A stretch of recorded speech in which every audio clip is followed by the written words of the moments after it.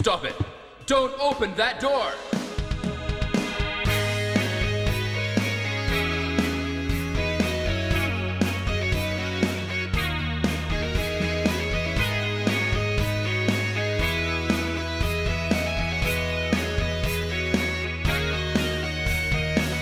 Hello, everybody, and welcome to episode 15 of the Masters of Unlocking podcast. If you're new to the show, welcome, and thanks for checking us out. And if you're an old friend, welcome back. We like to think of ourselves as a different kind of video game podcast.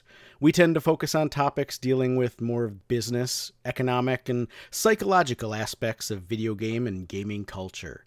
In this episode, we're going to discuss Google's rumored game streaming service, Hawaii's proposed loot crate legislature, find out if Nintendo sold us stolen goods, look at an innovative way to unearth game deals, and more. And in our main event tonight, we dive into a new report that looks at the status of video gaming in 2018. My name is Scott. You can find me all over the World Wide Web as VG Collectaholic. As you might guess from a moniker like that, I'm a game collector and former game store owner. And with me, per usual, is Mr. Caleb J. Ross, author, consultant, YouTuber, and all-around erudite. You can find him in cyberspace at Caleb J. Ross, ironically enough. Caleb! Happy belated Valentine's Day to you, sir. How have you been? Good. I'm sort of questioning the decision to go with Caleb J. Ross as my moniker. I should have gone with Caleb J. Ross Electaholic, exactly. Maybe VG Caleb J. Ross. Yeah. But I didn't do that because that would be dumb. So I'm doing well this post Valentine's Day. I hope you are as well. I am. I had a long week at work, but it's Friday night now as we record this, and I'm excited to talk about video games and then go play some video games. Likewise. Yep. So what have you been playing so far? Well, or what are you going to get back to, I suppose I should say. So I finished up Lord of the Rings, Middle-earth, Shadow of War, and then I jumped into Odin Sphere Leftrasir for PlayStation 4. Odin Sphere is the February Cartridge Club Game of the Month. So it's a action RPG / beat 'em up that originally came out on PlayStation 2, I believe, and then this Leftrasir remake came out on both PS3, PS4, and Vita. I'm playing it on the PlayStation 4. It's gorgeous. The artwork on it, it's developed by Vanillaware. And so if you played any of the Vanillaware games, they're very colorful, very unique kind of art style, all hand-drawn sort of look to it.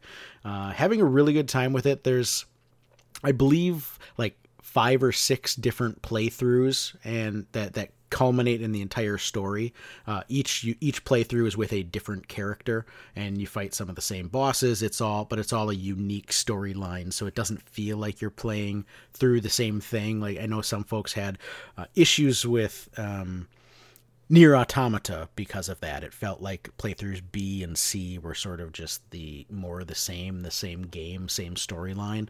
That's not the case with the playthroughs in Odin Sphere. So I think I've completed 4 of the playthroughs now, and I'm on to my 5th.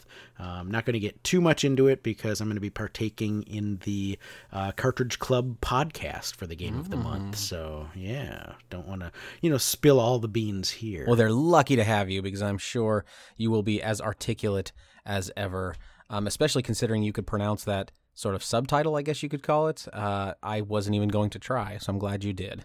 Well, I pronounced it. I have no idea if I pronounced it even remotely correctly. You did it with confidence, and that's really all that matters. I find that 78% of success is just saying things with confidence. You could be completely wrong, but nobody will say anything. I know, isn't that crazy? And I've learned recently that I've started to consciously ask questions when I don't understand things. When I used to go along when I didn't understand things, and I still do to some degree, but I would go along, nod, yeah, because I didn't want to be seen as the dummy. But then it was an awakening when one day I sort of just questioned someone on something that I didn't understand. And it was a lightning bolt moment where I realized I kind of forgot you could do that. I forgot you could say, I don't know what you mean.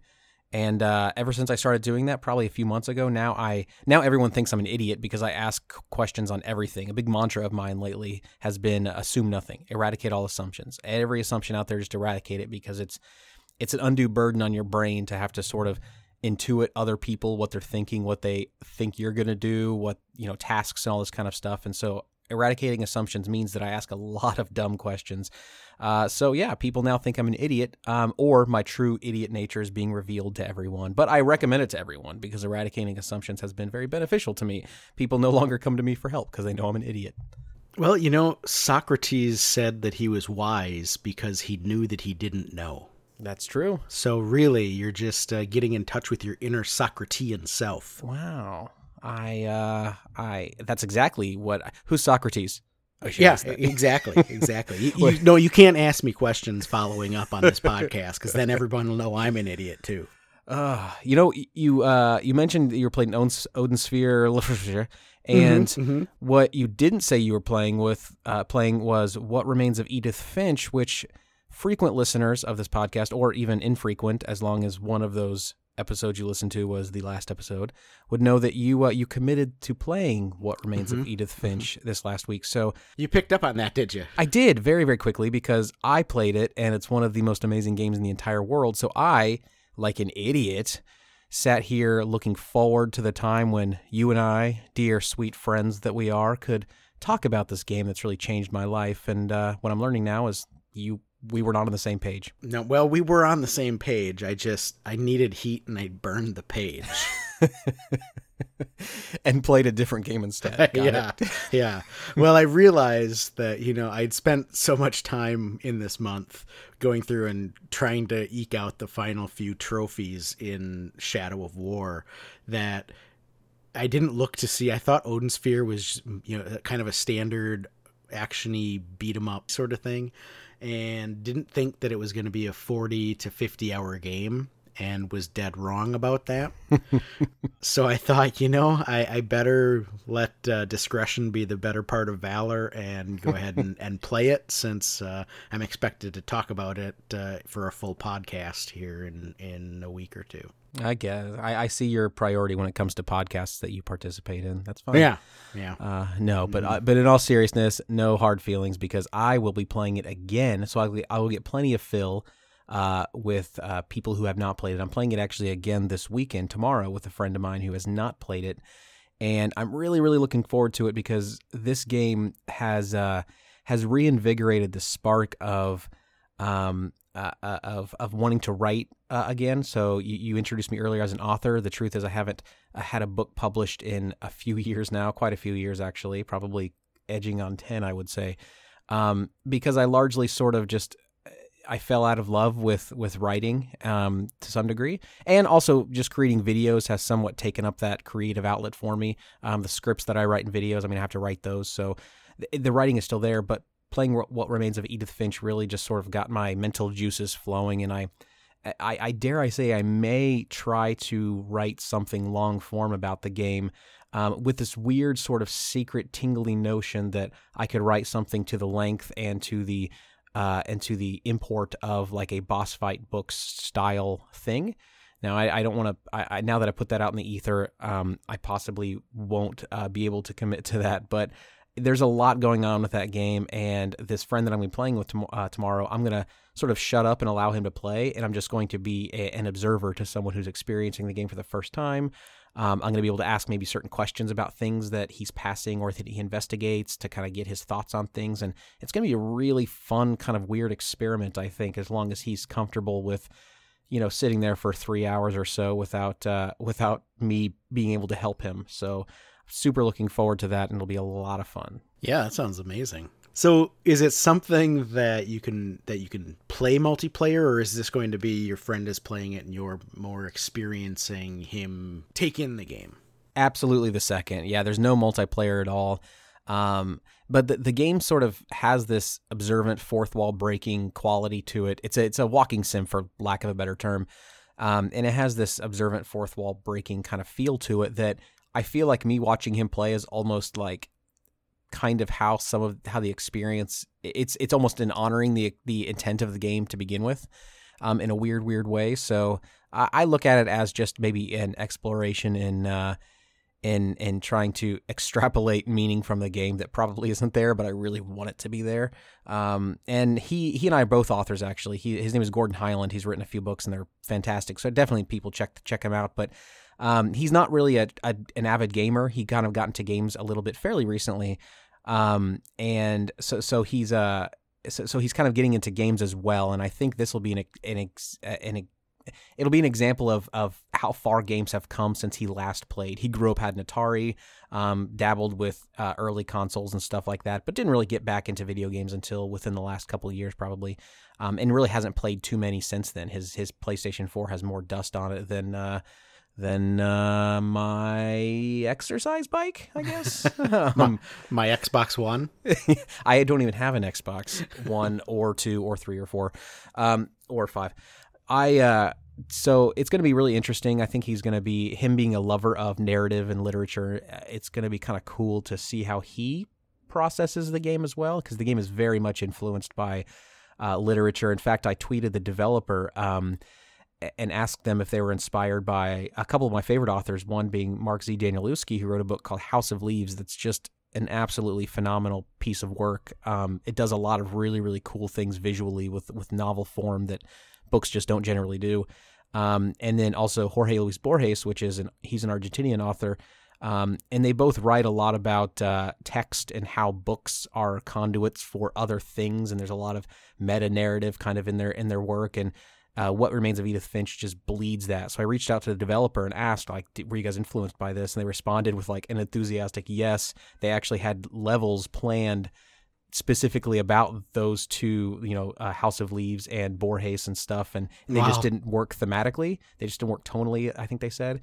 But it was kind of just when they responded with this in the affirmative, that was kind of what solidified for me that I really need to dedicate some time and write about this game and give it the proper format. So my weekend's going to be super fun. Books, writing, and a little bit of video game watching. So. It would be cool to be able to interview them or something for parts of your book, get some. Yeah, I asked them if they'd be up for it, and they said definitely. So, nice. I hesitated to ask because now it's almost like I'm committed to doing it. Yep. Although it's good to have that sort of prodding behind any kind of project, I feel like. That's true. And now that you've announced it here, both of our listeners will think, God, where's that book Caleb promised? Both of our listeners who are just now learning that I've authored books in the past. So there's all sorts of surprises coming at them. But I have leveled off, or I should say, I've stepped away from the gravitas of a game like What Remains of Edith Finch by continuing to play Super Mario RPG. I've been still playing that with my sons and still loving it. I'm further than I ever have been, as I said, I think in the previous episode, so I won't belabor that, but still having a ton of fun on that. And then also I started playing Shadow of the Colossus, a game that I did not play when it was originally released, I think on the PlayStation 2, if I remember correctly. Did not play it. I loved Eco on PlayStation 2. I was one of the few people that was not scared off by the North American box art for Eco. Loved it. But for some reason, I just never picked up Shadow of the Colossus. No idea why. But now I'm rectifying that, and it's really, really, really fun. I feel like it's aged well because I would not challenge someone if they told me that this game was released originally just very recently. So having a lot of fun with that. So that's kind of what I'm up to. Nice. Yeah, I'd never played Shadow of the Colossus either when it was out originally, and I watched this past weekend. The Cartridge Club did a fundraiser, Buried on Mars, at Twitter at Buried on Mars, did a fundraiser for the Heart Research Institute up in Canada and raised a couple $1,000s for heart research. And a bunch of the Cartridge Club members did live streams and played through a bunch of stuff. And I can't remember who played Shadow of the Colossus. I think Frantic did. Yes. I think you're right. I think it was Frantic. But it looked gorgeous and really got me excited to play it. And one of the things that it made me wonder was, how did you start playing it? Because I know you're not buying new games. Damn it, I was the only one that was supposed to call you out on things you promised you would do and didn't. This was an exception. It's an exception, and I promise it's an exception, okay? I get the sense that you don't believe me. No, that was my I fully believe you. Which is funny because I do have to follow it up with immediately by saying that I did in fact get another game just today, but the game I got today was one I pre-ordered long ago, before this year even. So, and that was Secret of Mana or Mana. But those are kind of the only games, and there really aren't any. Oh, and hey, how about this? This is a perfect opportunity for me to say that I did in fact not purchase the most recent limited run games releases. And so for infrequent listeners of this podcast, know that I have every single PlayStation 4 limited run games release all the way back since the very beginning, 50-some games, I think. And this is the first one that I have not purchased. So that should hopefully show how committed I am to this whole I need to cut back on my game buying thing. And if you don't hear Scott with any sort of rebuttal or retort, it's probably because he just had a heart attack and died because I just interrupted a collecting series, which probably sounds sacrilege to you, Scott. Scott, are you there? Oh, God. Yeah, I'm stunned. I don't even, my brain can't even comprehend what you just said.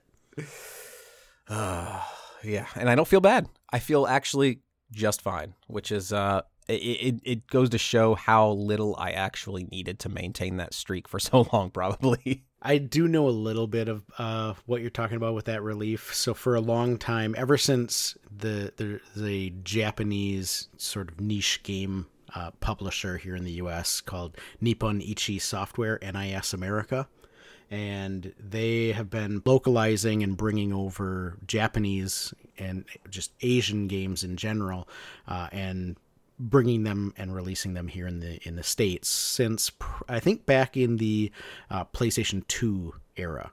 And during the PlayStation 2 early on, they created their own site and started selling exclusive limited editions for pretty much every release that they came out with that was exclusively available through their website. And I had a complete set. I had every single NIS America limited edition set from when they first started back in PlayStation 2 all the way through like August of last year. And finally, for whatever reason, I just stopped, mainly because the limited editions that they were coming out with kept getting bigger and bigger. And one of the things that I really liked about them was that they were sort of just a game with a game-sized art book packaged with maybe a soundtrack CD, and they were very shelf-friendly. And as they kept getting bigger and bigger, I just have less and less room. And so finally I just said, all right, I'm done. I'm cutting it off, and I'm going just standard editions from here on out. And I also did not die. My soul may have died a little bit, what little was left of it after two decades of college. I love that you're now. Keep in mind, me as a non-collector, your statement was I refuse to get the collector's editions anymore. So it's only normal editions for me now. So it's not as though it was a complete sever. It was, I'm still, of course, going to collect the rest of them. I mean, I'm not a crazy person, but right. Yeah. I'm not a heathen. Mr. Collector, what else have you picked up? I say what else you haven't, I assume Shadow of Mana, because that is a somewhat, kind of, I don't know if limited is the right word, but I assume that's one of them. What else have you done? I did also buy Shadow of Mana and Secret of the Colossus. Both of those, picked those up. I also got Wonder Boy Dragon's Trap for the Switch. I had purchased the limited run games releases back when they were out a few months ago, and now it just came out again for the PS4 and the Switch.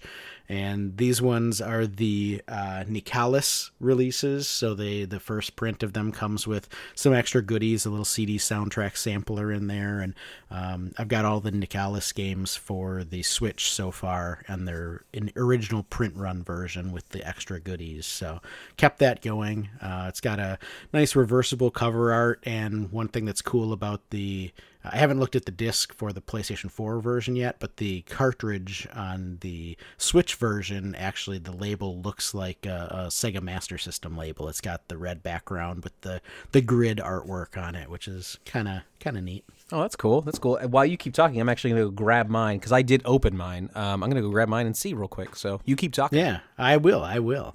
So a couple other things that I got was another game in a set that I know Caleb was going for at one point, and I'm pretty close to myself, and that's the Soedesco collection on PlayStation 4.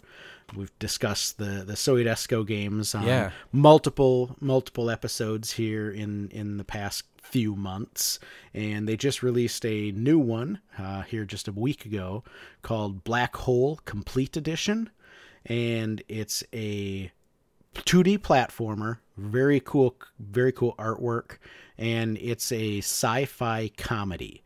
If you haven't heard of it, definitely check out the trailer, and the trailer is absolutely hilarious. The whole thing is fully voiced, and you've got characters sort of bantering back and forth all the way through levels and throughout the storyline. So it is a single-player game, which is kind of right up my alley. And I love platformers, so looking forward to diving into that one at some point. Maybe that'll be my B for the 2018 Cartridge Club Alphabet Backlog Challenge. Yeah, that looks like a lot of fun. You say like a funny sci-fi game. There's a game called Nova 111 fairly recently that was also, I would describe as a funny sci-fi game, a humorous sci-fi game, which is kind of cool. The art style actually are kind of similar between the two games. Nova 111 was more of a strategic turn-based kind of thing, puzzle game, rather than a platformer. But yeah, Black Hole looks really cool. I can't wait to get it next year. My guess is it doesn't. I'm going to talk you into buying it before next year. Is that your goal? That's my goal. Yep. My goal is to break your will. You jerk. I can confirm the Wonder Boy: The Dragon's Trap for PS4 limited run, not a Sega Master System looking disc. Bummer. Yeah, bummer.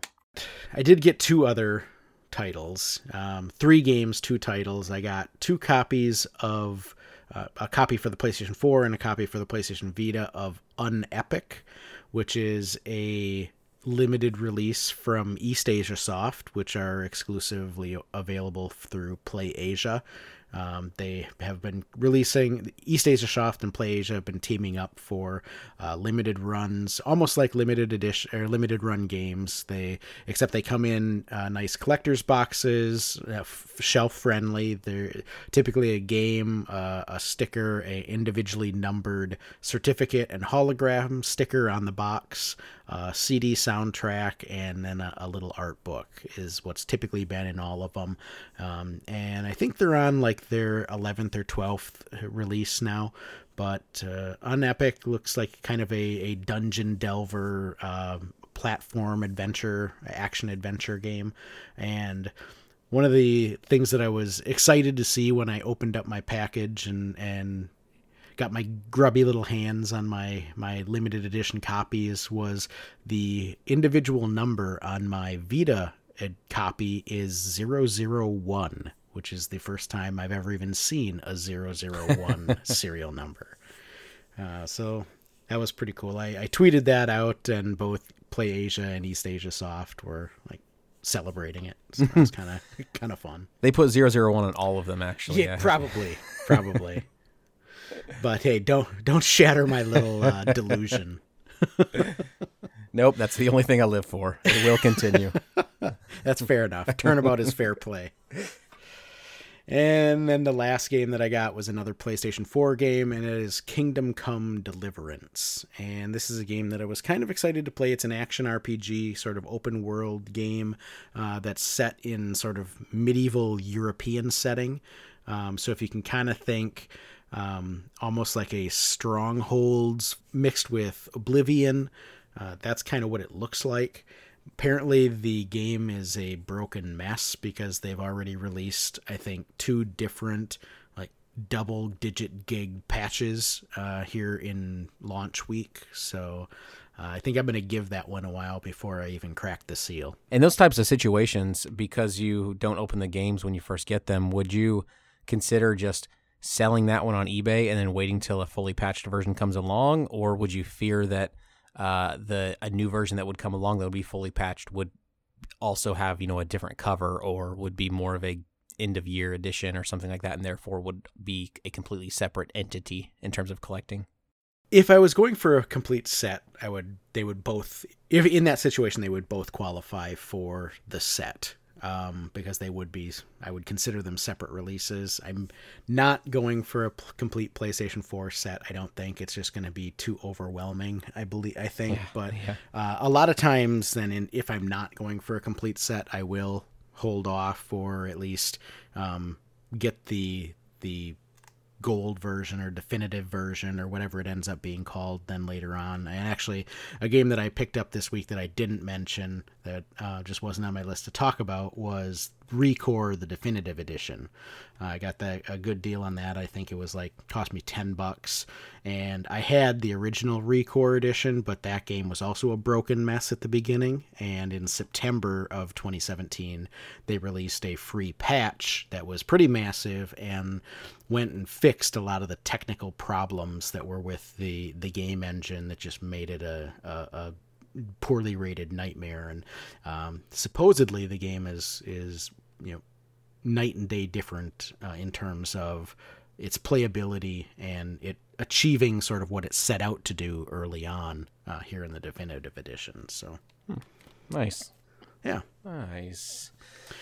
So that is everything that I've picked up since our last episode. Little bit of light couple of weeks, just 5 or 6 different pickups. Yeah, super light. Yeah.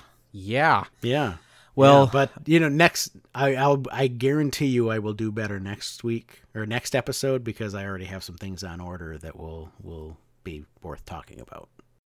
Yeah, but there may come a time when you won't be getting all of these physical pickups, especially if Google perhaps has their way about things. Mm-hmm. Evil Google. No, I'm a fan. Google is my Apple, I think. That's the way I look at it. We all got to have these weird loves of tech companies, I think. And I do enjoy Google. And this recent, this brings us right into our current events, actually, which we should probably have some sort of Polykillian transition for these things, but we don't. So current events.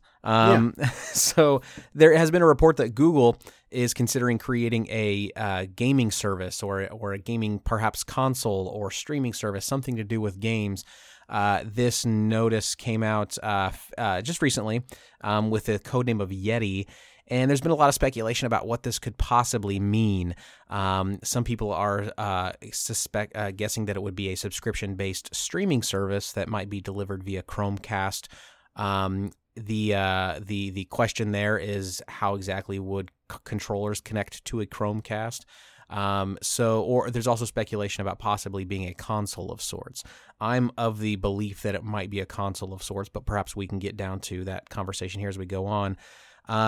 There's some initial, what's interesting about this is that it's been kept under wraps for so long, but the article mentions that the service had been reportedly been developed for 2 years, and it was so far along that there was reports that it was actually considered at one time for a holiday 2017 launch, but it was delayed for whatever reason, which is cool because if it was that far along and we're just now getting some information about it, is kind of an interesting thought, an interesting idea. It just goes to show how secretive, Google and other tech companies can be sometimes. So I'm kind of personally excited about this initiative. Again, I already mentioned my love of Google. I really like them, and I'm really kind of interested about this. And before I get into some of what could potentially be some of the complaints that people may have about this type of thing, I figured I would toss it over to you, Scott, and see if you have any initial gut thoughts on it as well. It probably has to be hardware based. I just don't think that I don't think internet infrastructure and connectivity is to a stage yet where we can really truly deliver top tier high end gaming in a streaming environment. I think even if you're looking at things like turning retro systems into upscaling them and things for modern televisions and using wireless controllers with them, people have issues with the video lag that happens on something like a FrameMeister, and it's really only like 1 frame of lag, which is virtually nothing. And or the control lag from using something like an 8BitDo Bluetooth controller with their Bluetooth receivers and a Super Nintendo or a Nintendo. All of those devices, because the consoles weren't developed for Bluetooth, they don't have any kind of adjustment built into them to compensate for that lag like modern Bluetooth native controlled systems do. And I think you would exponentially increase that lag and that latency between button push on a controller through a Google Chromecast, through your internet connection out to the server that's doing the processing, back to your Chromecast and out to your TV, like that. It's massively more latency that's in the equation than just what you see in modern upscaling. So I think it has to be something that's done site side, and in terms of being done where your TV is. And I don't think that I think the concern about the controller connectivity to a Chromecast is a little weird, because I even if it was done on something like a Chromecast, I'm not saying that it has to be a full-blown system. It can be, you could easily have a set top or a set back gaming console. Just look at the RetroPie. Those are easily tucked away behind a television that's mounted on a wall. You can make them pretty small form factor, and I don't think a system for Google necessarily has to be big and beefy. I think it is interesting that Google hired Phil Harrison, right? He was the one of the early guys in PlayStation at Sony. I think he was there for like 15 years, and then after that he went to Xbox, and Google hired him, and he's in their hardware division. So I think that just that alone sort of points to the fact that this will have some sort of dedicated hardware going with it. Yeah, I think if there is a company that can make streaming video games work, it would be Google. Google has that infrastructure. At least they're in the process of building that infrastructure. I think if it were possible, they would be the company that could tackle it, could handle it. And I wouldn't sell them short on the idea that they could create brand new technologies that would be able to handle that type of thing that we aren't even considering. I mean, could they build technology? Could they build a box that prioritizes those things that are specifically that specifically cause lag? Could they insist developers build games in which non-essential assets are deprioritized over the essential input type things, button clicks, things like that? I mean, I think there's opportunity there for it to happen. It could also be, one of the things that Google likes to do is disrupt. They have, my phone carrier is Project Fi, Google's cell phone service. And for some people listening, this may be the first time they've ever even heard of Project Fi. And the reason why for that is because Google doesn't aim to take over a market. They aim to show people that it can be done a different way, and that's what they've done with Google Fi. It's much cheaper than any program, than any service out there, and it's just as reliable, if not more reliable, than any service I've had in the past. And it's a great service, but it's not widely available because that's not really the intent. I think Google just wants to show you that it can be done differently. With Google Fiber, I also have Google Fiber internet connection speeds. Same thing. If Google really wanted to, they have the finances to put Google Fiber anywhere and everywhere people want it to be. I don't think that's a problem. I think, again, they just want to disrupt. They want to be there to show people that it can be done differently and you can think about it differently.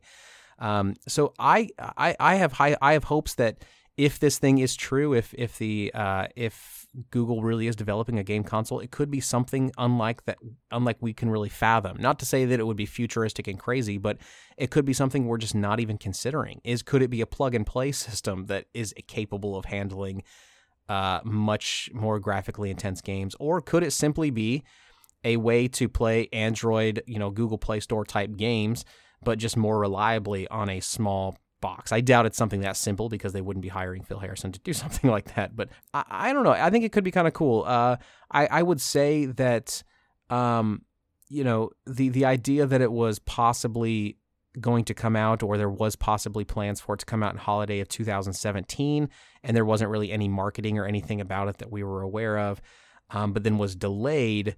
The conspiracy theorist and me might say that could it have been delayed because of all the hubbub of net neutrality and the fact that there was the discussions of repealing net neutrality, and if Google's entire business model depended upon a fair and equal internet service connection without having people be charged more for fast lanes, all that kind of crazy stuff, could that alone be a reason why Google says, well, let me back up, and therefore add more credence to the fact that maybe that it is a streaming only type of service and they really did require or bank on bandwidth to be able to do that. So I don't know. I'm optimistic about what it could be if it is in fact something. And in fact, I'm so optimistic that depending on what it turns out to be, like, I'm already in my head thinking I could very well be like a day one adopter for this kind of thing, because it just interests me greatly. I'm wondering if which came first, the decision, if in fact it was originally slated for a holiday 17 release, if they decided to hold off on it and then decided to go hire Phil Harrison, or if that was already in the works ahead of time. Now, Phil Harrison announced that he was joining Google via a tweet on January 22nd. So it was basically just a month ago. And I'm wondering if they saw what they were developing and thought, we really need to bring on someone that's done a multiple big game console launches to sort of spearhead this, and maybe it is ready to roll and it's just needed the right operational expertise to get behind the launch of it. And we have to also consider that people speculating that it was considered launching for holiday 2017 could be that, back in 2013, they thought, let's make a video game system and launch it by holiday 2017. So it could have just been one of those arbitrary timelines that is just, written down somewhere, but was never actually something that was going to be possible to hit as scope changes and as the industry itself changes. And that could possibly add credence to the idea that they hire, Phil Harrison after they realize they have something here that they want to make bigger. Even if they did go a traditional console route, if they went a traditional console route, they have the finances, they have the money to be able to get good developers on board. And if video gaming is if video game is already multiplayer to a huge degree, online play to a huge degree, Google owns a lot of, Wi-Fi infrastructure. They own cabling. Google Fiber. They own that kind of stuff, and so they have a strong voice when it comes to how that stuff operates. And so they could possibly build, a great home console system, but maybe the best online experience as well. I know that's pretty grandiose because they haven't really done this at all. So of course they're dipping their toes in the water, so to speak. But it's possible, anything's possible. If Google says it's possible, then it's possible. That's what I say. I wonder too, just with the success of the Switch, I wonder if we haven't seen if that could be part of the delay too, is making something that's more of a hybrid, a portable console hybrid. Again, they making use of their connectivity plays with Google Fiber and with the Google Wi-Fi and cellular service. And I wonder if maybe a delay could be to pivot and make it a hybrid. I tend to think that given the success of the Switch, that any game system released going forward from any of the big three will be more of this hybrid. I think the PlayStation 5 and the Xbox 2. Why? Xbox Y. The Xbox Y, yeah. Will probably be hybrid systems. I think it's just too much of a copycat industry where, I mean, you look at the Wii was successful, and immediately we had PlayStation Move and Xbox Connect. You know, I think that, and VR happens, and everybody wants to be part of VR except for Nintendo. I think that it's proven too successful for Sony and Microsoft and perhaps Google not to play the Me Too game. Mm-hmm. Yeah. Very true. Very true. Well, I hope the game that Google doesn't play is the let's also have a bunch of loot crates in our games. Because as it turns out, that is loot crates, and that system is being looked upon not terribly favorably in some instances. Fill us in on that. Yeah, so Hawaii, legislators in Hawaii, a couple of months back, after the hubbub about Star Wars Battlefront 2 all came out, right? Hawaii legislators announced this week that they've actually put forward 2 bills now, after saying they were planning on it. It's actually up in the state House and Senate for debate and vote in Hawaii. 2 different bills, one of which would prohibit the sale of Loot Crate to anyone under 21 years of age, which is interesting. I mean, to me, I don't see why it would be 21 and not 18. I think, you know, if you're old enough to pick the leaders of the free world, you should probably be old enough to buy stupid loot boxes. But that's just me.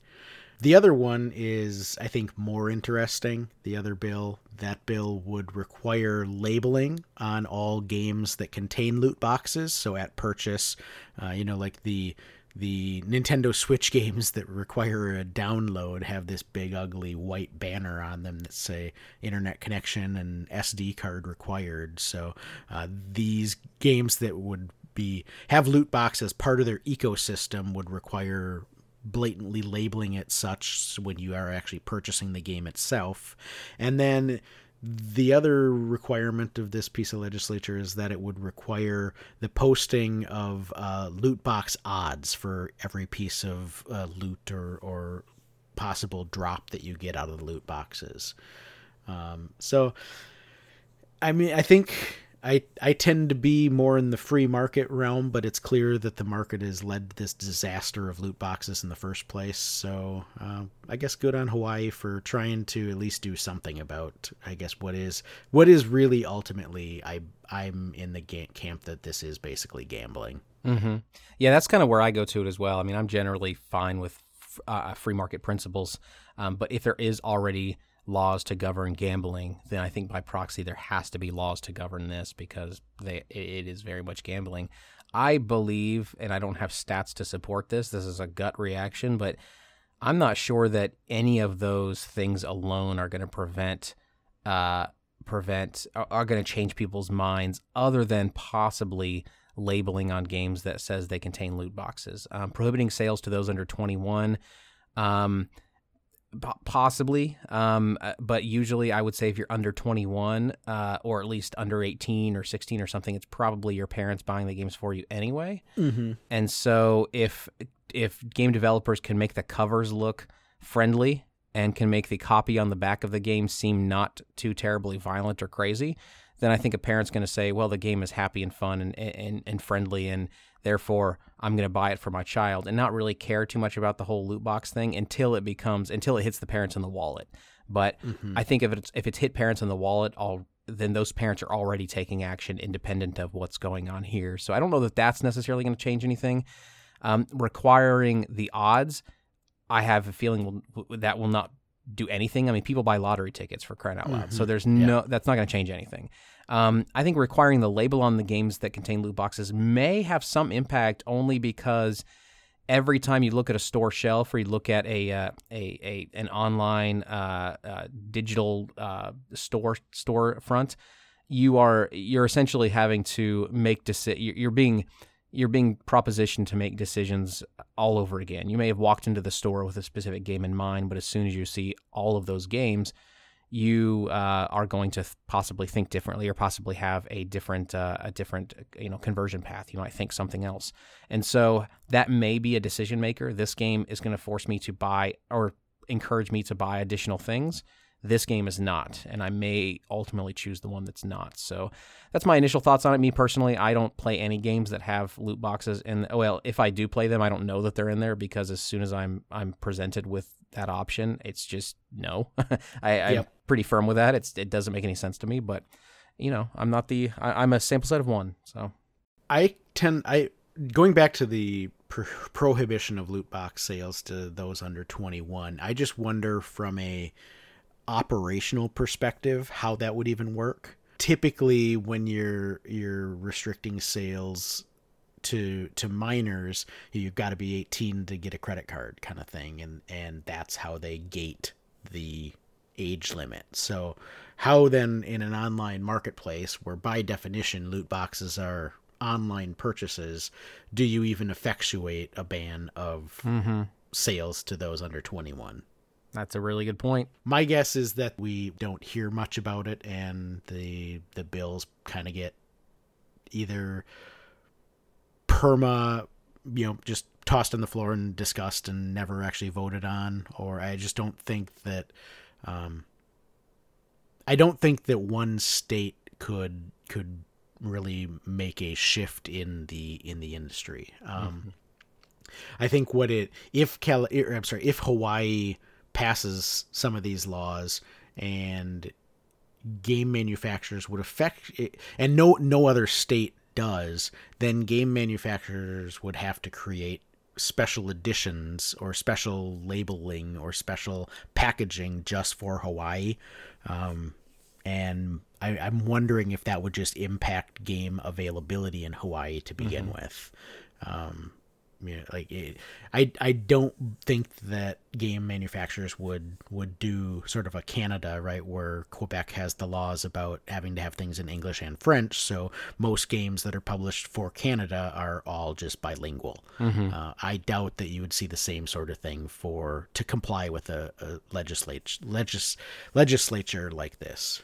Yeah, or, it could be as simple as a sticker. If it's a physical edition, it could be stickers applied to the games. That's true. I don't know if that would legally solve the issue, but I think also, to your point about most games being online and loot boxes by their very definition being online, it's possible that the people who crafted this bill, too, are just too out of touch to realize that that's a hurdle, that they just still assume games are purchased in physical stores, and that's that. So, yeah, it's possible. You know what else is possible? Lots of things, but proceed. Did Nintendo sell us a bill of stolen goods? I like the way that you phrase that. So, possibly. So, this story I thought was pretty interesting, and I wanted to bring it up specifically because I felt like you would have some sort of insight into this. So it was discovered that evidence is very strong, and that Nintendo is one of the ROMs, I believe, isn't it one of the ROMs in the NES Mini, or one of the ROMs that are associated with, I believe it's the NES Mini. Let me actually just do a quick scan through here. No, it was the Wii version. It was the Wii version of Super. So the Wii version of Super Mario Brothers. When you download that via the Virtual Console, there is evidence to suggest that you might actually be using an illegal copy of the ROM. So a repurposed illegal copy, I should say specifically. And this the evidence is that there's someone who dumped the ROM of Super Mario Brothers. It was online. Nintendo then, one needed a version of this game for their Wii Virtual Console, and found this one online and decided to use it. There's a lot of assumptions there, but that's essentially what it kind of boils down to. And a couple things kind of went through my head here. I'll ask the first one almost rhetorically, and then I will follow up with one very specifically for you, Scott. So the first one is, doesn't Nintendo have a version of that ROM already? Like, why would they even need to steal it or why would they even need to acquire it online? It would seem like that's something that they would have access to on their own already. But when you got a company that big, I suppose, and someone in some departments given the directive to, put a game on sale somewhere, they're probably going to follow a path of least resistance and just get a copy of that ROM any way they possibly can. And the fastest way might just be online. I don't know.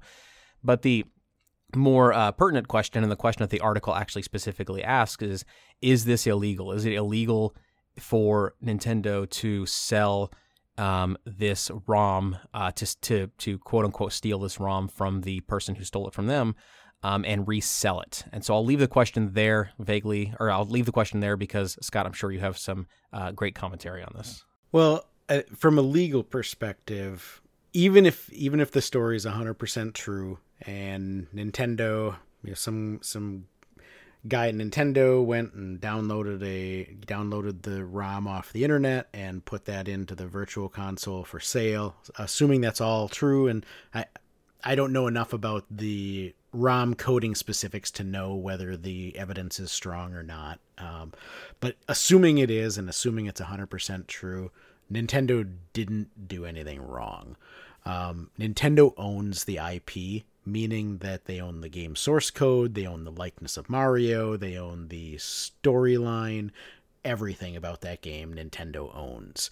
So just like stolen physical items, someone who steals something doesn't ever actually gain any property interest in that item. So whether it's a ROM, whether it's a movie downloaded off the internet, whether it's your car, whether it's even your land, if your neighbor goes and builds a shed and half of it is on your property, and you say, hey, half of that shed is on my property, right? If you don't just leave it be, and they end up getting basically common law ownership of it, which is not possible in this case, the Nintendo case, then you could go and basically wall off part of the garage that's on your property and sell your house comes with half a garage, right?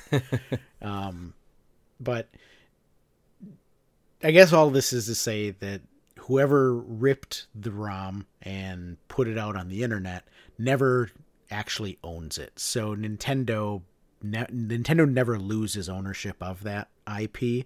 So Nintendo can't, by definition, steal something that they already own. Let me throw a dumb hypothetical at you. And I know how dangerous hypotheticals can be in the legal world, but I'm going to do it anyway. Let's look at the world of hacks, so game hacks. So someone takes the source code for Mario Brothers, they repurpose it and create a new game using all the Mario characters, all that kind of stuff. While it's true that they wouldn't own the Mario characters, do they still own the code that they used to highlight Mario in a different way? Do they own that code, and could Nintendo also take that code? So then if Nintendo wanted to basically take a hack that someone made, could Nintendo, do they have the rights to take that, do you think? Probably. Huh. Interesting.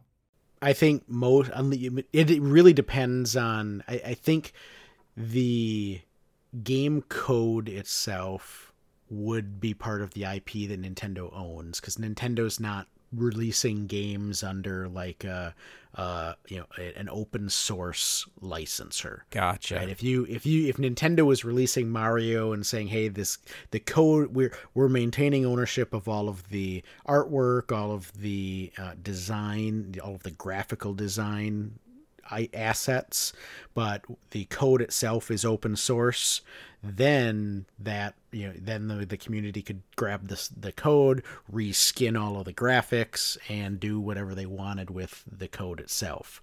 But the fact that it's not open source means that the code is part of the intellectual property of the product, and copying that, even if you copied it and changed it a little bit, you would still likely be running afoul of IP law. That makes sense. And so would it be a situation, do you think, where Nintendo would basically have sort of a stop making that game, or stop trying to sell that game, or stop doing that, But let's say you introduced a new character along with this hack. So you took Nintendo's source code, you kind of modify it, broke it apart a little bit, but for all intents and purposes, it remained fairly close to Nintendo's original source code. But you introduced your very own code into the game that had a new character, for example.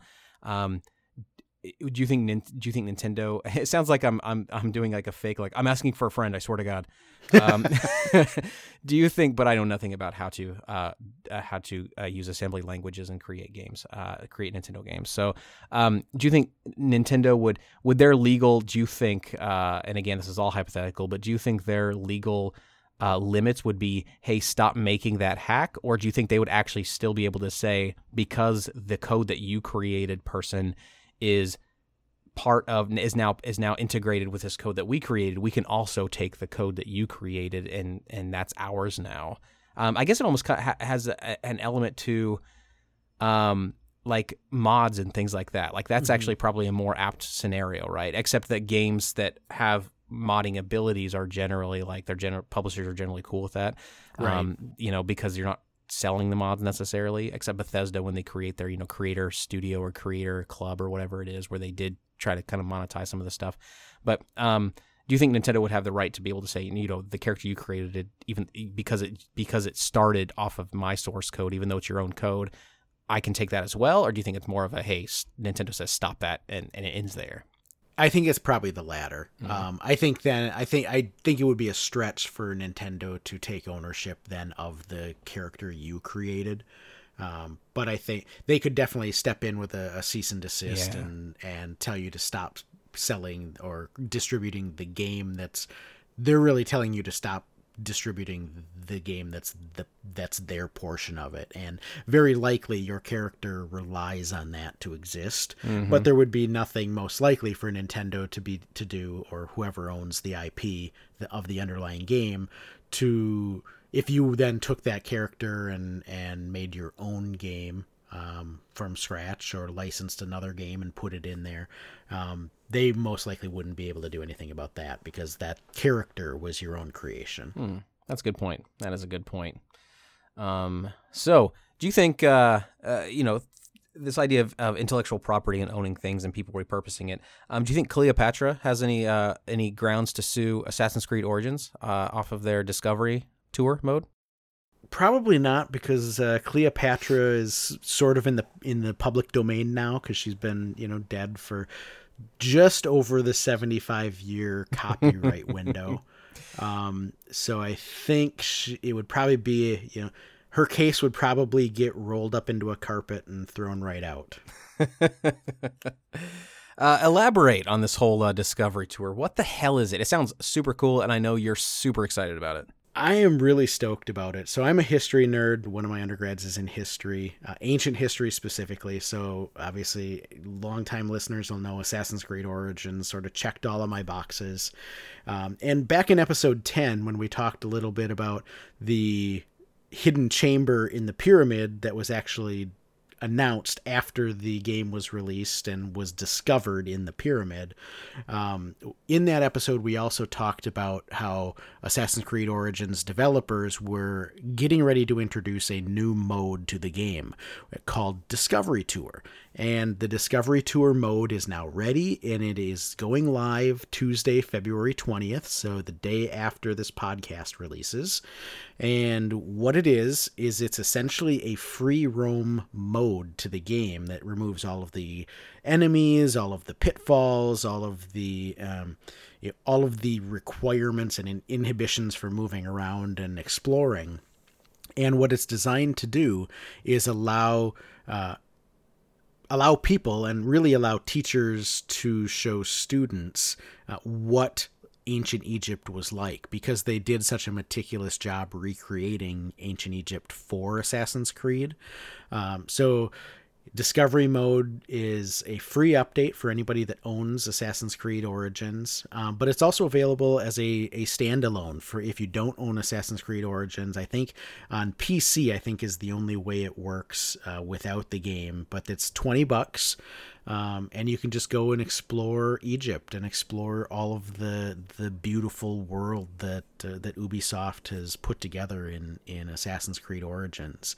And one of the things that goes along with Discovery Tour mode is the things that are in the world that are not accurately recreated. They actually have a little developer's diary type section that drops in video clips and written articles and things about why they made the design decisions they did and why things that you may be looking at might differ slightly from what archaeologists and historians think actually was going on in ancient Egypt. So I think it's just a really cool tool for $20. I mean, obviously we all know how strapped for cash all of our school systems are.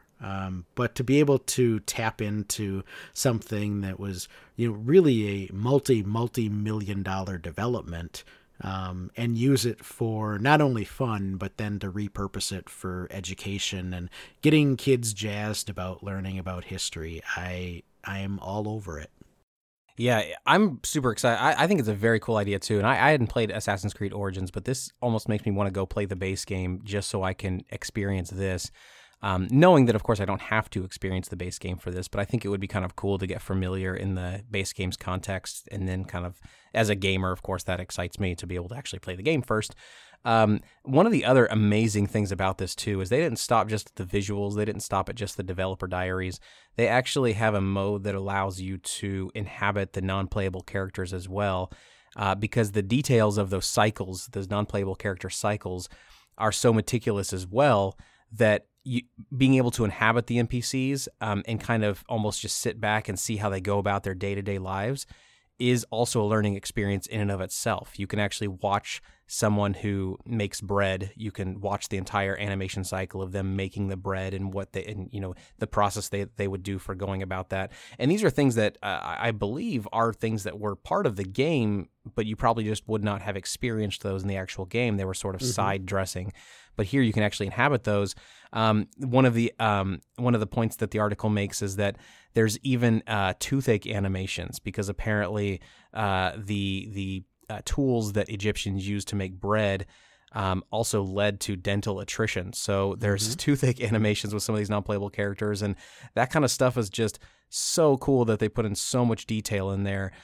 It's almost, in a weird way, though, it's also kind of scary, because if this type of thing catches on, imagine how easily it would be then for nefarious developers to be able to sort of rewrite history in a way. If now people are introduced to Egyptian history and feel like this is sort of the definitive way to really truly understand Egyptian history, why wouldn't a nefarious developer not kind of make it suit their needs? So as soon as these types of projects start getting funded by things like the Koch brothers and big huge companies with millions and millions and millions of dollars that have agendas, when that starts happening, then I'll get even more scared, but I can see it possibly going that direction, I think. I think that's inevitable outside of these kinds of projects. I mean, everybody's got an agenda, whether you're a corporation or a communist college professor. It's... That's true. Yeah. Who's to say the college professor would only let you inhabit certain NPCs? You're not allowed to inhabit the Cleopatra character. You have to inhabit the Papyrus bread making character. Exactly. Yeah. No, I think it's just really cool. And this is Assassin's Creed as a series obviously has always been primarily set in historical periods, and they've always tried to do a good job of recreating those historical settings. And you're always obviously fighting the fight of balancing a production schedule with a game world that fits sort of the action and the narrative with recreating the historicity of the world. And so I think this is a cool way to, where the game differs, I think having those glimpses into why it differs and why those choices were made, I think gives us a chance to learn not only about the history of Egypt, but also a little bit about game development and storytelling. So I think there are more things that a mode like this can teach us than just history. Yeah, you make a really good point about how the Assassin's Creed series has always been very, very concerned with accuracy, to a meticulous degree, and I think that's most evident possibly in Assassin's Creed Unity, when I learned that a lot of people didn't have faces back then. I was unaware that was a thing. Very interesting to learn that information. A little scary. It makes me wonder how people survived, how the species survived. I'm not sure I would be able to get an erection should women not have faces. Yep. But you know what? I've never seen it personally, so maybe that's my thing, and I don't even know it. You know? Yeah. You know, it takes all kinds. It does. It does, in fact. I don't know how I'm going to segue into this next story, but I'll find a way, because that's our MO here. We've got to find a way. So power through. Speaking of women without faces, and decision making in terms of should you procreate with this person or not, if this then that. If she has a face, then I will procreate. If this then that is a very, very, very cool idea. Man, this is tough. This is tough. I'm getting there. So so if this then that is it's a sort of a programming logic shorthand for how you make binary statements and programming and everything. But that whole concept has been repurposed for a very specific tool online, aptly called If This Then That, that is a series of applets essentially that allow you to connect apps and connect websites and connect various things so that you can create your own alerts or create your own sort of mini applications. Perhaps I could best describe this with an example of a way that I personally use it.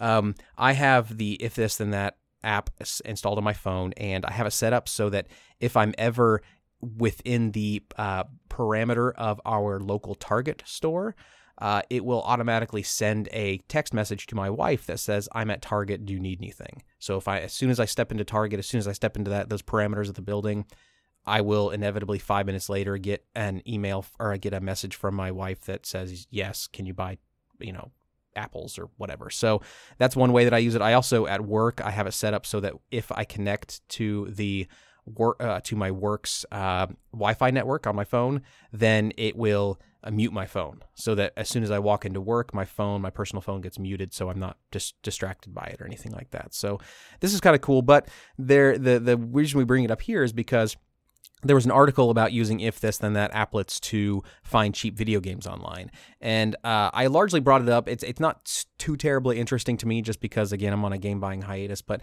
I wasn't sure if, Scott, you used anything similar to this or any other sort of tricks and tips or anything like that you use to find good game deals, since I know you are always on the hunt for good game deals.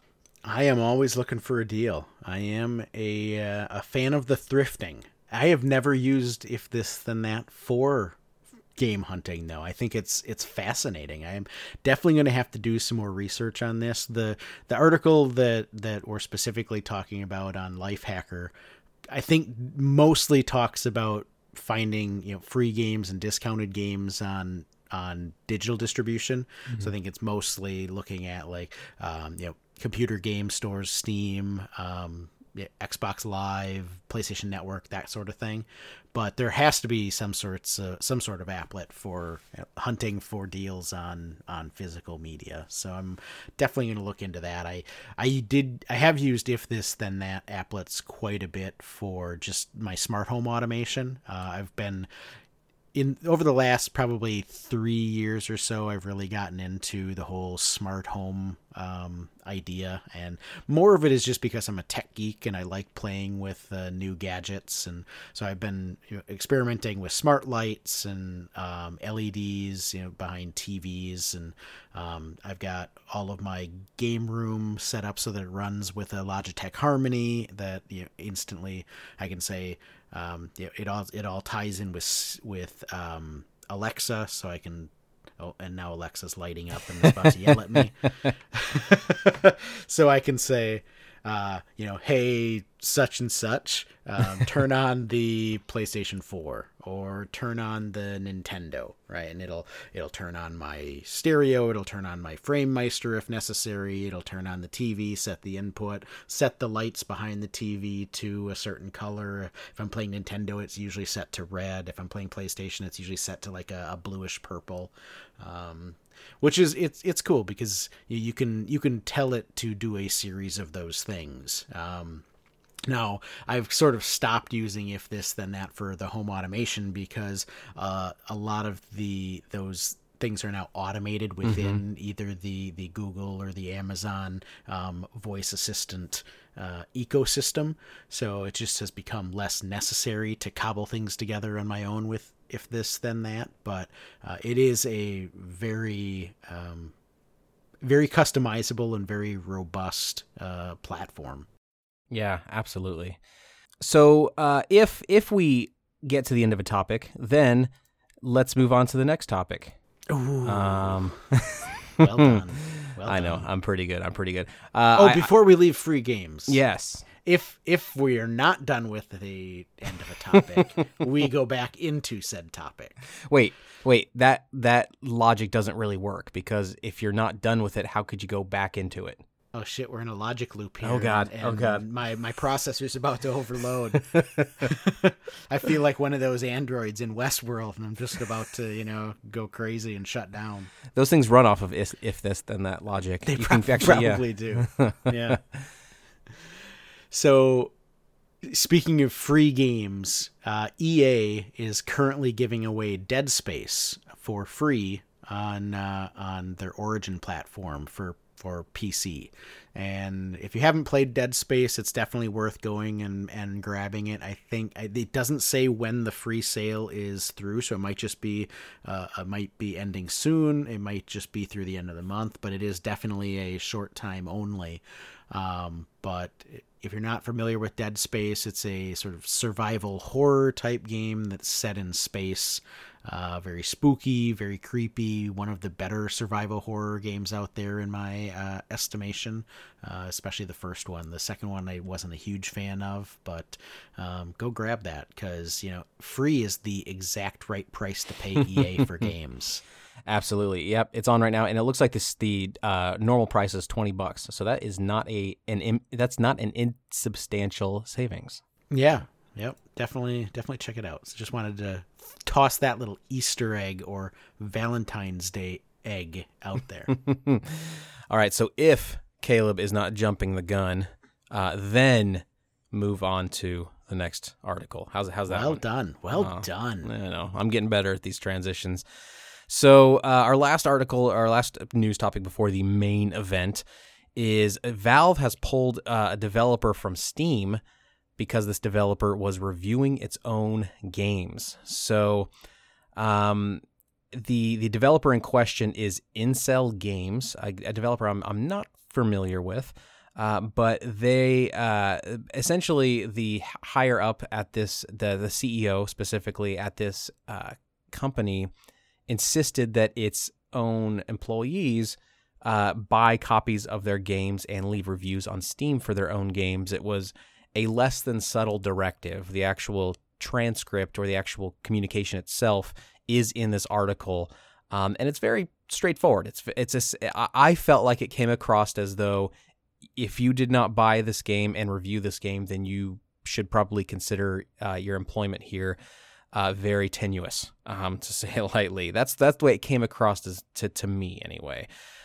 This CEO, his name is, I want to find it because I really want to call out this guy, Patrick Streppel, then posted responded to these allegations essentially by saying that he was simply encouraging his team to support. I'm not going to read it word for word, but essentially it boils down to he was trying to encourage his team to support the games, and that he was not actually insisting that their jobs were in jeopardy or anything like that, even though it seems very much that they were. It's almost as though this guy, in his response, didn't realize that his word-for-word initial correspondence to his company was public, because his defense or his response is very thin, I think. So the reason I bring it up is because, one, it's game news, and that's what we do here, at least this portion of it. But also, I thought it was it went to show me just how important the review economy is to not just Steam, but really I think to the larger space, to Amazon, to Google, to all of this. The reviews are so critical to the algorithms and to the functioning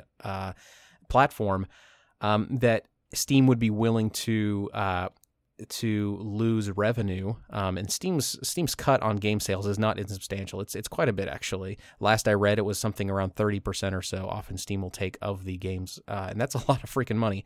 Maybe not for this particular publisher, because who knows how many games they were actually selling, so I don't really know that Steam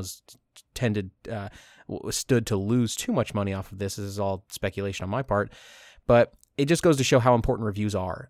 If Steam is willing to take such strong action against fake reviews, it tells me that their algorithms, their sales algorithms, a lot of the infrastructure is based upon reviews. And other companies have done similar things. Google with their Google Maps reviews, very, very, very strict on the types of reviews that are able to be left, because those do factor into the rankings for them as well. Another big one is Yelp. The what used to be only restaurants only, but now is everything.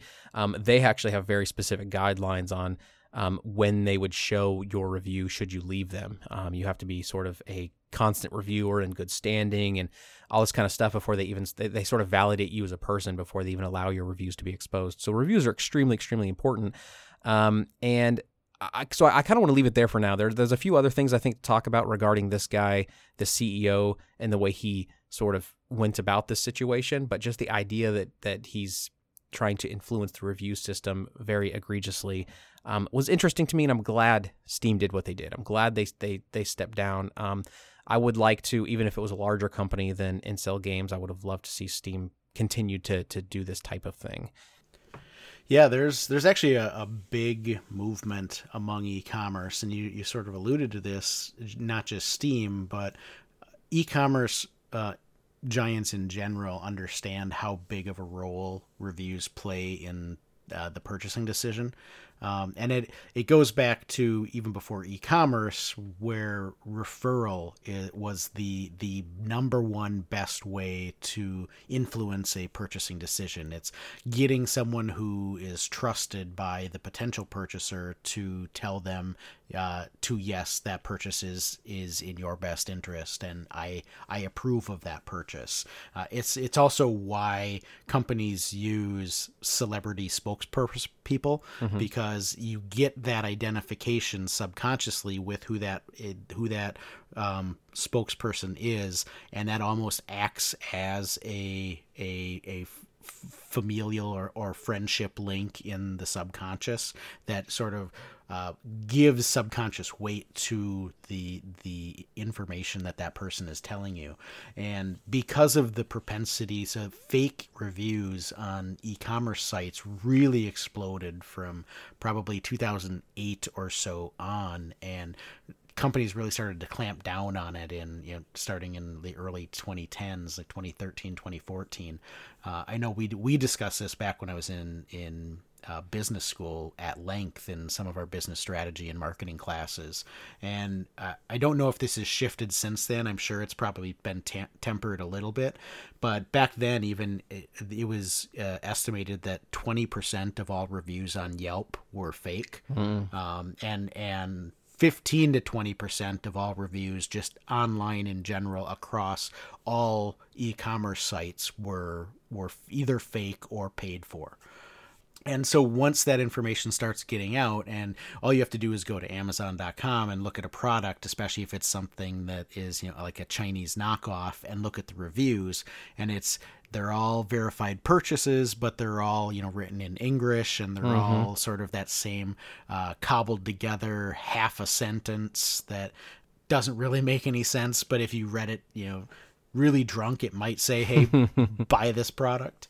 And when consumers see the propensity of that, it breaks their confidence in the review structure in general, which then lowers the impact of your actual reviews. And when those are really the main driving force, aside from price, driving customers to continually make purchases on your platform, it can spell some real long-term trouble for your ecosystem. So I can't say that I'm shocked that Valve was willing to just write this publisher off and say, nope, you're done. Mm-hmm. Yeah.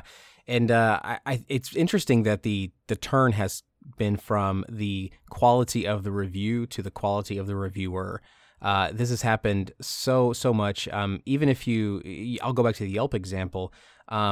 You have to create a substantial number of reviews before Yelp will even show any of your single reviews. So it's almost Yelp has to collect a bunch of data about you as a person to validate you as a person before they are willing to then create to display any of your reviews on the various restaurant or whatever profiles. And I would imagine they probably, if you have the app installed on your phone, they can probably know that you are physically at this place, and therefore if you were leave a review for that place, they can make that correlation there. I do know that in Google, for example, too many reviews from a single IP address will flag their system, and they will, that would indicate that these must be fake reviews. Why would you have all these reviews from the same spot? Which has caused some frustration with some business owners, because some business owners they used to have a tablet or something on their counter. And so if after a positive exchange, they may say, hey, if you wouldn't mind taking a few minutes to leave us a review here at the store, that'd be fantastic. Which is, honest enough. But again, that's just one of the unfortunate stipulations, or one of the unfortunate things that has to happen when you are trying to make these reviews much more legitimate. Even Google, YouTube, when they forced you for a short period of time to use your real name, and as it was associated with your Google Plus account, in YouTube comments, a lot of people went crazy about that. And I think the public-facing reason for that was that it was going to try to curb bullying and try to curb some racist type remarks and things like that, any sort of aggression and that sort of thing, unnecessary aggression. Because if someone knows that their true name is associated with a comment, they may be more willing to think about the type of comment that they're leaving. But the also benefit to that was it would help validate, the review itself. It would make it more, or validate the comment itself. So, a lot of important stuff going on there, but I think it's a good move on Steam's part. Yeah, going back to the Yelp review and the changes that Yelp has made to their structure and how they approve of reviews. There's actually an interesting Harvard Business School paper on this, written by a professor from Harvard Business School, Michael Luca, and a professor from Boston University's Business School, Georgios Zervas. It's called Fake It Till You Make It, Reputation, Competition, and Yelp Review Fraud.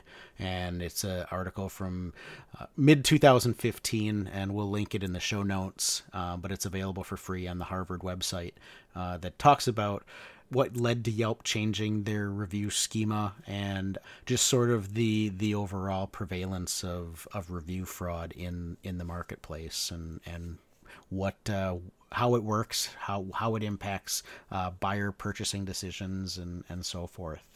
An interesting read if you're a business nerd like me. Or if you're a regular nerd, why not? Yeah. Why not? All right. Is it time for the main event? The main event. It is. It is. We need to get Howard Finkel to come and do and coming down the aisle for the main event. Finkel, man, the Fink. What a voice. What a voice. What a shiny head. Yeah, that too, man. Oh. I feel like he should just announce everything. But him and the Let's Get Ready to Rumble guy. Yeah, they should get in an introduce off. Oh man, a cage. Who would announce the cage match between the Fink and the other guy? Is that guy's name? It's just the other guy. That's the his other name. guy. Yeah. I don't know. It's a good question. Michael something, I think. Let's get ready. Let's see, Google, if I can spell to Rumble. Michael Buffer. I had the Michael part right. Mm-hmm. Nice. And he actually has that trademark, the whole Let's Get Ready to Rumble thing. So only he can use that. Yeah. Or only he can say it loudly and for a long extended period of time. So Right. So, speaking of speaking loudly and talking for extended periods of time, let's get on to our main event.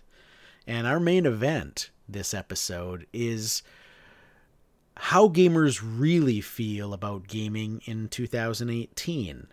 But do they really? So, an interesting industry report is making its way around Twitter, talking about a report by a company called QT, Qutee, titled Gaming Today. And it's basically a report on gamer habits and perspectives and what the gaming industry and gamers in the gaming industry think of various aspects of gaming today. It talks about things like microtransactions, gameplay innovation, VR, value, game publishers, just a whole slew of topics. And a lot of these are becoming, little sound or a little Twitterverse clip bites, sound. I guess you can't be sound bites on Twitter. What are they? Silent bites. Silent bites. Yes. Silent bites. And so we thought, let's take a look at the actual report that underlies all of these bumper sticker-esque quips that are going around Twitter and revolving around the game industry, and just discuss them and see what we think about the information contained in this Gaming Today report by QT. It all sounds very scientific and very representative of the gaming industry, but is it really? Yeah, the way you're setting it up there, I don't think there's going to be any secret as to what our stances will probably be on this report. You saw right through my clever facade. I did. Well, let's get ready to rumble. Shall we? We shall. The first one that I want to talk about is gameplay and how much people play games. How much would you say you spend in each week playing video games? Me personally, Yep. I'm probably an anomaly because I do have children, family, full-time job. That part's not anomalous, but I would say probably 10 hours, probably. Okay. That's pretty fair, I think. Mm-hmm. Yeah. Yeah. I probably spend on average, it's probably 20 plus hours. Okay. I'm betting. So this Gaming Today report basically pegged that 45% of gamers play for 20 plus hours a week. So that's my camp, and I'm kind of shocked that it's that high. And 90% play for 10 hours or more a week. Mm-hmm. My guess, though, is that both of those are overstated, just by nature of the sample of who's being talked to in this population. Yes, and I think that example is a perfect venue microcosm. For yes, of what some of the limitations are of this particular report. So, first of all, having buckets of 20 plus hours or 10 plus hours is flawed, because if you play for 20 plus hours, then you definitely play for 10 plus hours as well. But that aside, it is looking at and you I think would probably know a little bit more about this than I would, so definitely keep me honest here. But the entire survey of sorts is looking specifically at a small selection of gamers who are interacting and communicating online and are of a higher level of serious gamer than possibly other gamers. So it's not a cross-sectional representation of gaming community. It is a specific group of gamers that are being surveyed, or are being, their comments are being parsed.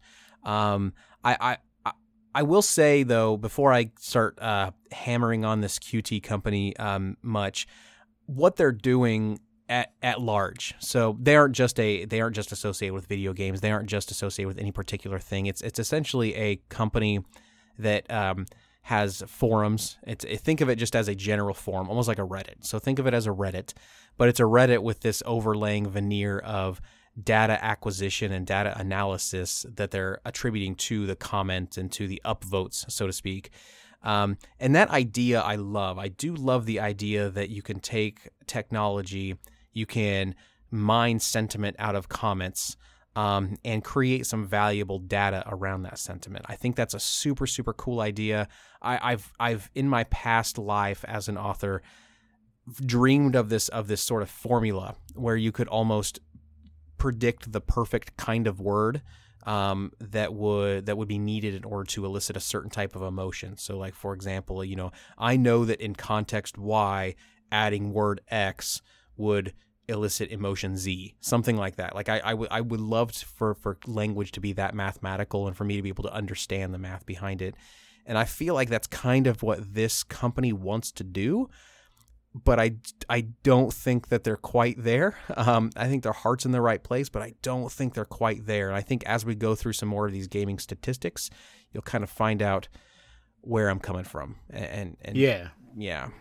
Yeah, I completely agree. I think the how much time do you play each week question, it really is a microcosm for the whole thing, because you look at the layout, and the poll was bucketed into 5 potential options, right? There was less than 10 hours, 10 to 15 hours, 15 to 20 hours, 20 to 25 hours, and then more than 25 hours. And out of those 5 options, the number one bucket was the more than 25 hours bucket. Mm-hmm. And it's almost 30% of the respondents answered more than 25 hours. Only 7.9% of respondents answered less than 10 hours, right? So, I mean, your population is already, you're not a normal distribution. You're already skewed to your high outlier when you're in that scenario.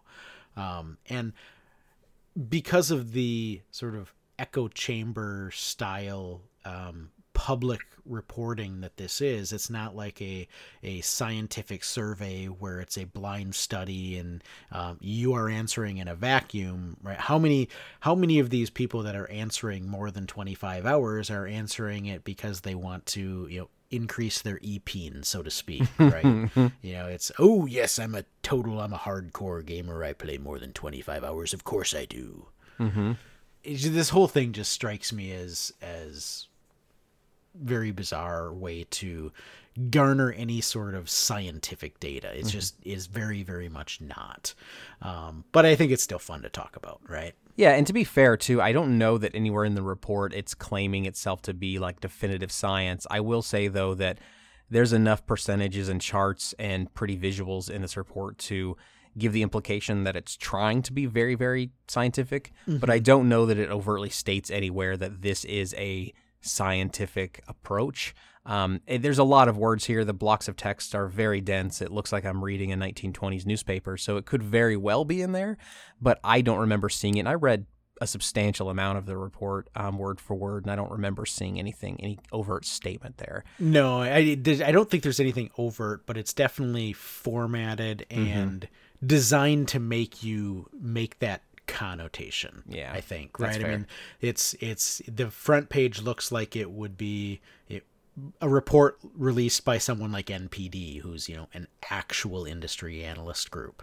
The page 2 is an executive summary that highlights their methodology, despite it being instantly obvious that their methodology is utter bull hockey. And then there's this message on page 3 by founder Tim Wilson, who's dressed in his fancy suit and half unbuttoned shirt, like a Silicon Valley Adonis, right? I think it's very clear that they're trying to mislead the public with what this is, and not just the public, but it's very clear from some of the news articles in relatively mainstream, and not just mainstream, but even gaming media, that it's working. Because before I actually clicked through to read the report itself, I read some news coverage of it, and all of them very much so were buying into the fact that this was a poll and that X% of respondents said this, so that was indicative of the gaming industry in general, or of the gaming landscape in general. So I think the danger here is that while they're not overtly saying that they are doing a scientific study. That is very much how, whether the media is just interpreting it on their own or via some sort of press release. Now that I've seen I've seen stories about this report enough now in enough different news media outlets to make me think that it was pumped with a press release of some sort to get them onto it, right? Which ends up being little more than just marketing for their QT platform, you know? Yeah. That's fair. But I think some of the questions here are, we can glean some information from them despite the skewed population. And it seems to me that the population that's taking that was represented here likely skews heavily toward PC gamers as opposed to console gamers. Just by reading some of the comments and quotes in it talking about, one of the questions was, who gets your vote for best major game publisher of 2017? And the number one answer, getting 29% of the vote, not Nintendo, not Sony, not EA, not Blizzard, not Square Enix, not Activision. It was Riot. Who, I think Riot has only made one game ever, and that's League of Legends. That wasn't even in 2017. So, I mean, to the fact that Riot outnumbers Nintendo, EA, Square, Activision, Sega, and Sony combined is a little ridiculous. Mm-hmm. Gross. Yep. Speaking of gross, one of the questions that I find the most disturbing is basically the question is, what do you feel about microtransactions? And I thought the results were relatively stunning. And I think this is the one that's getting the most play, at least the most play that I've seen on social media. And perhaps it's just because I run in a very anti-microtransaction circle. But 69% of the respondents are fine with cosmetic microtransactions. 22% say they dislike pay-to-win microtransactions.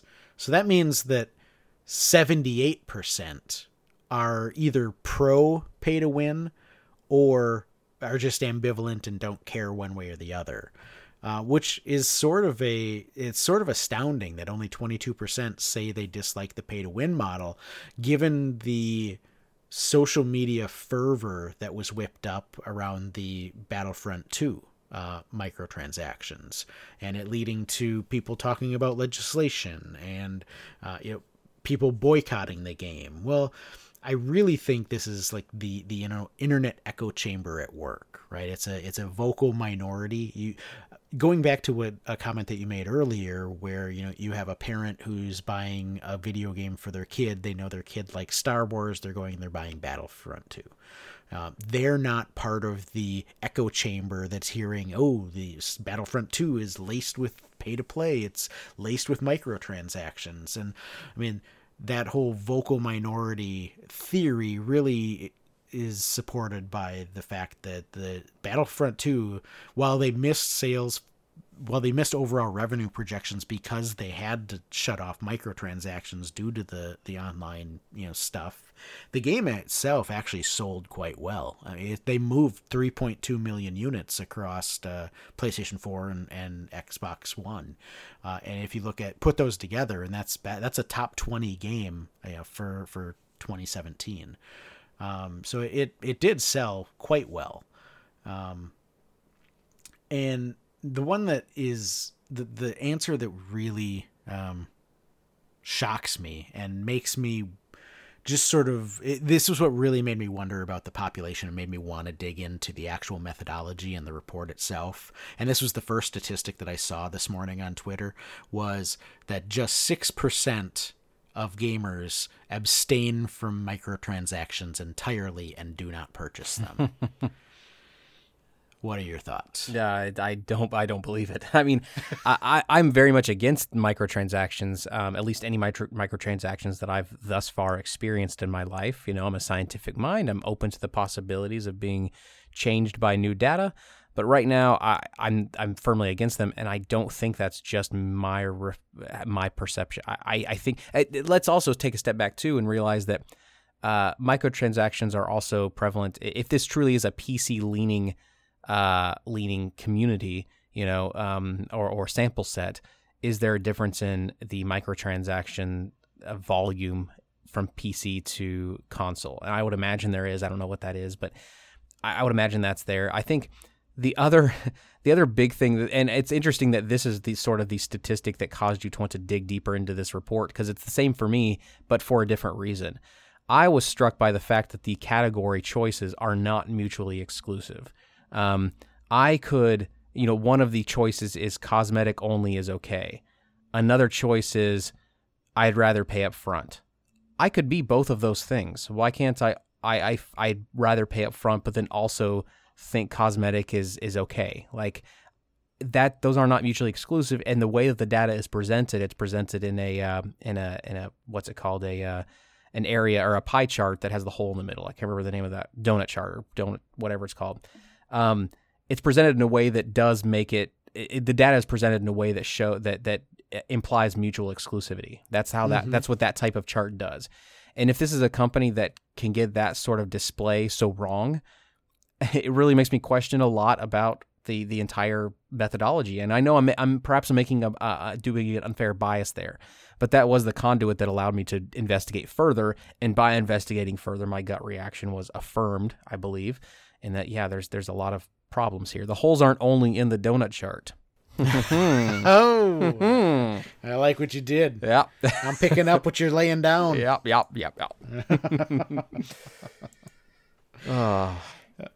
One thing that I did find interesting, shifting off of the microtransaction soapbox for a moment, was now it's clear that the population of respondents is gamers and mostly PC gamers. But when they got to they asked the questions about VR adoption, and we're talking about, do you intend on purchasing a VR headset in the next 12 months?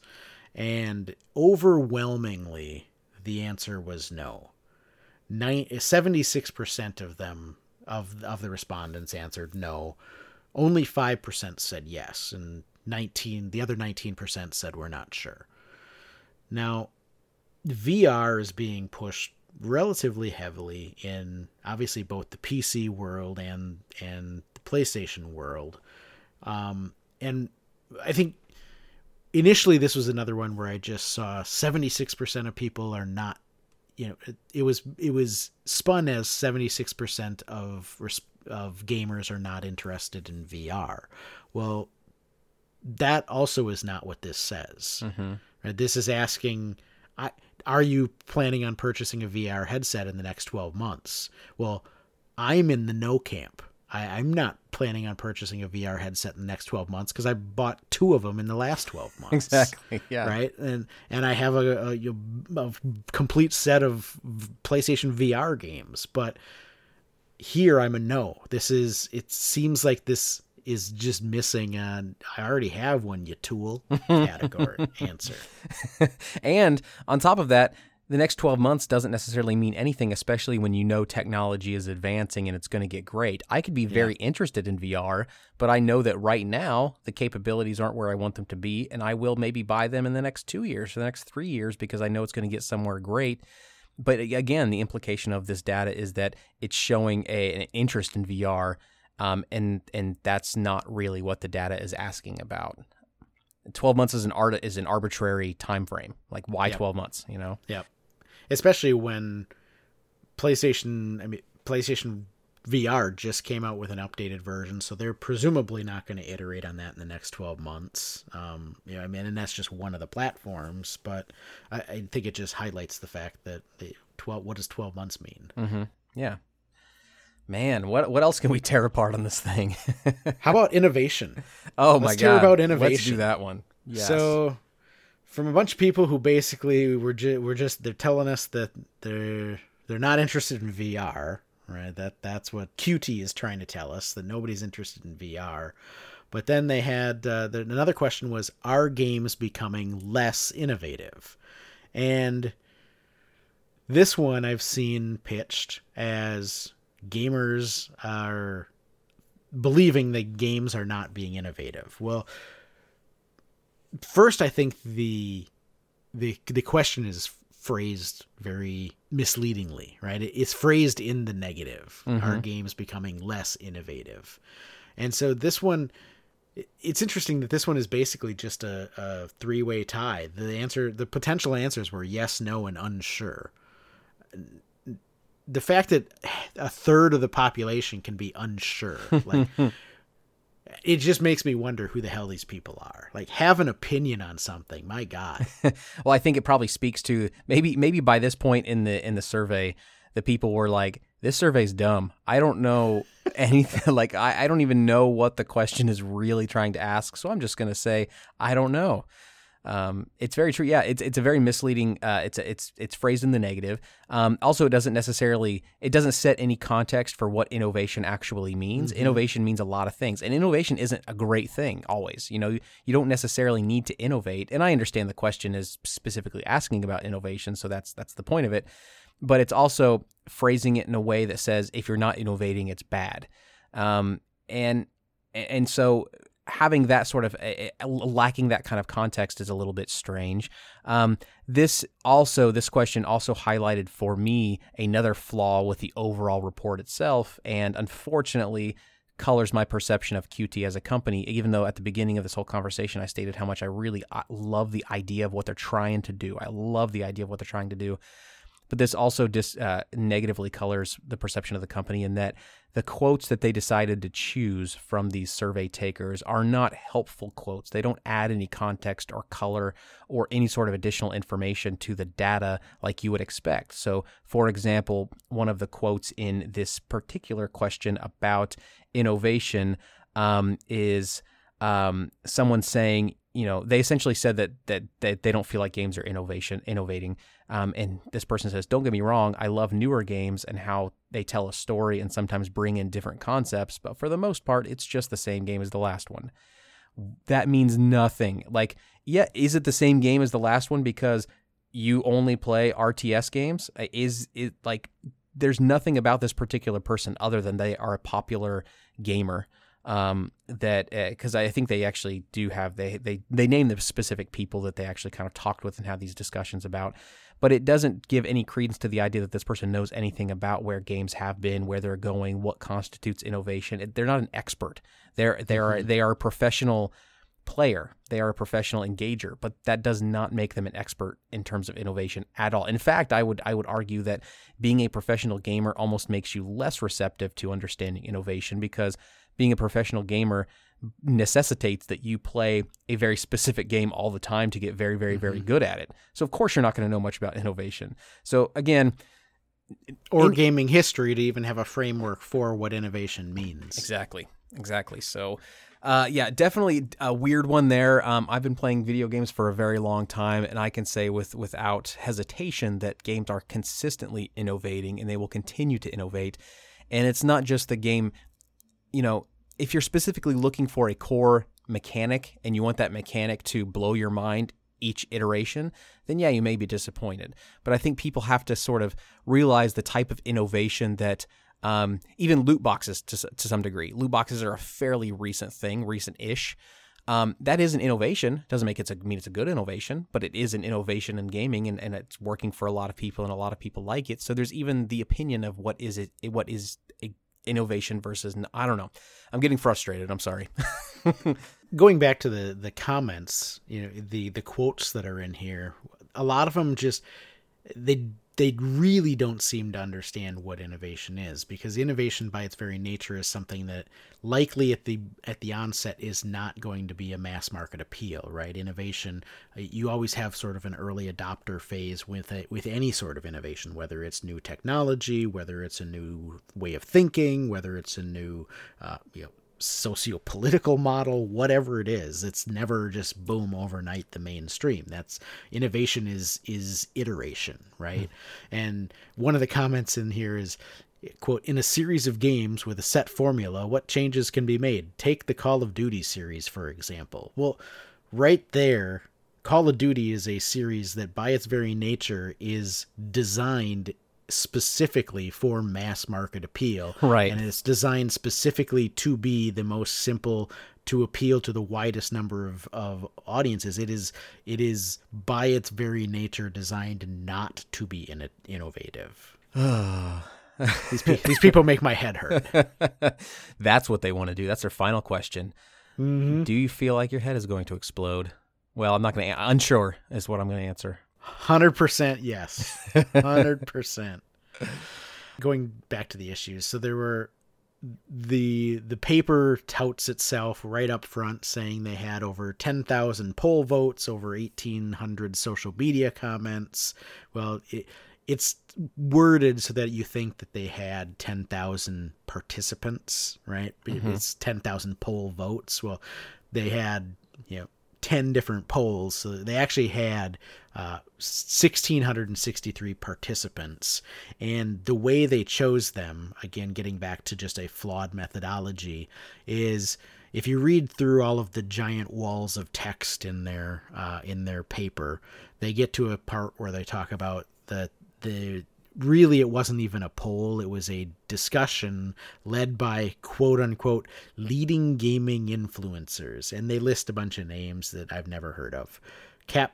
Capgun Tom, Mars Bar, Phil Lal, Lionheart, X10.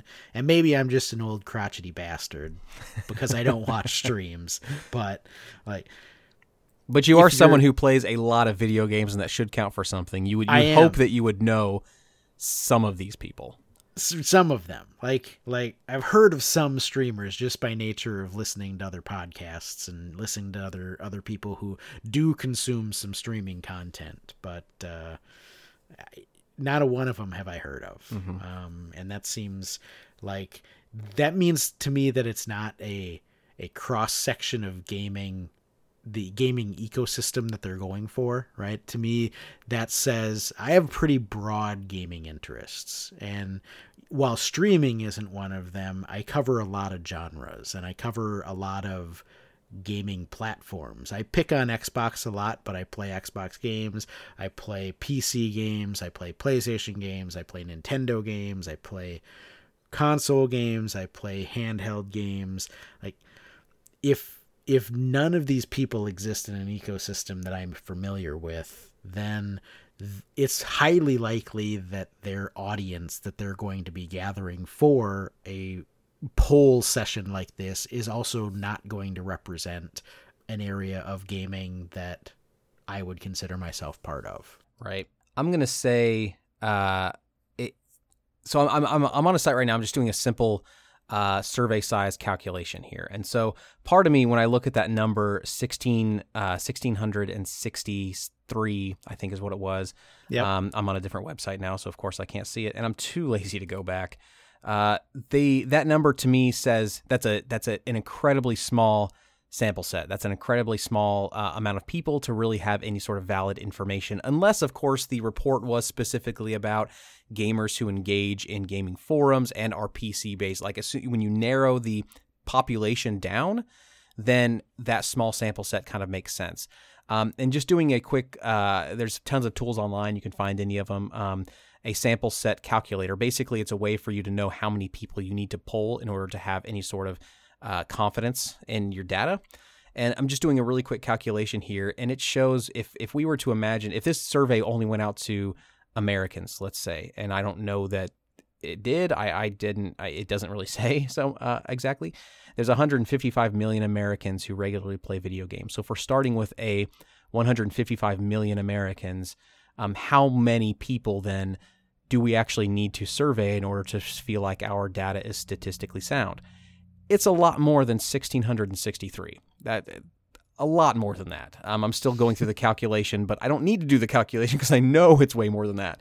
So essentially, your margin of error is probably something around, I don't know, 70% or something. And again, I'm throwing this. I'm just throwing this out. I haven't finished the calculator here, but it's not a statistically sound number, and they don't divulge that. On a video I did recently on my channel, I did a survey of sorts to find out if there's any relationship between between introverts and extroverts and what kind of games they like to play. It was just a dumb little nerdy survey that I like to do, but half of that video was taken up by me qualifying the thing by saying this is not statistically sound, this is not scientific, this is just me being a nerd and I like this kind of stuff.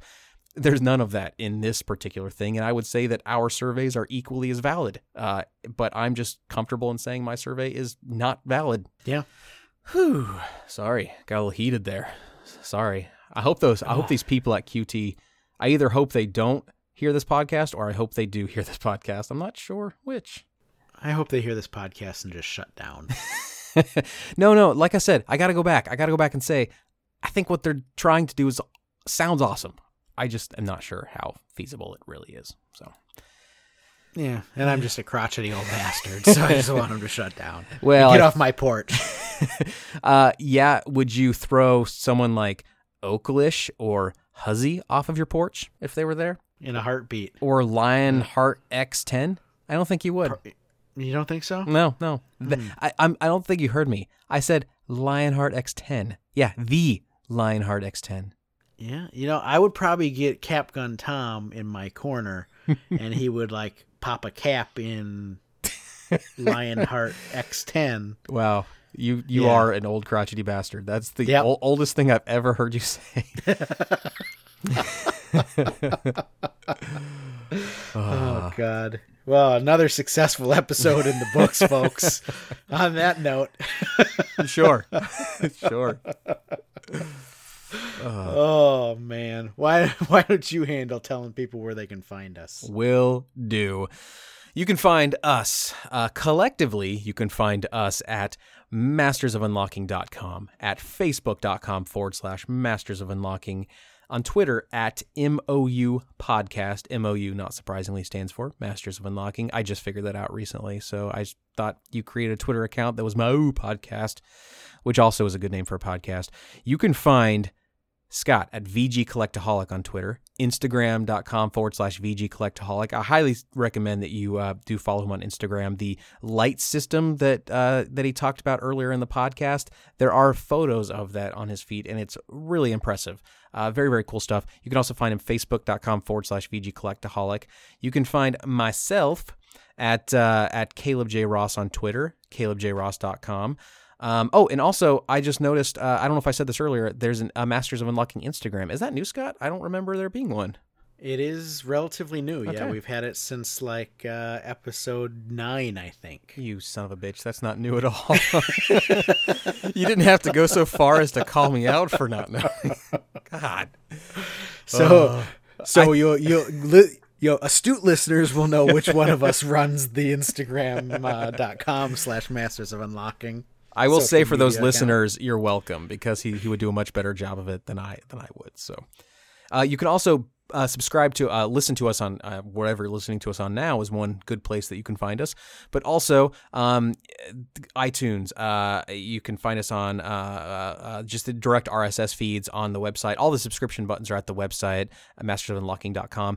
And if you're listening this far into the podcast, then you obviously enjoy it. So please leave us a review. Go to iTunes, leave us a review. Go to Stitcher. Are we on Stitcher? I don't know. We are on Stitcher. Go there and leave a review. Go to Google Play Music and leave a review. We've talked about how important reviews are in this podcast and that they must come from actual people. So if you're an actual people, leave us a review. We would really, really, really appreciate it. And with that being said, thank you so much for listening. We really appreciate you listening and leaving a review, of course. And we will be here next time. We release episodes once every couple weeks. On Monday is when those episodes come out. So please subscribe and share it with a friend. Thank you so much for listening. Definitely. We will see you next time on episode 16 of the Masters of Unlocking podcast. That's what I do.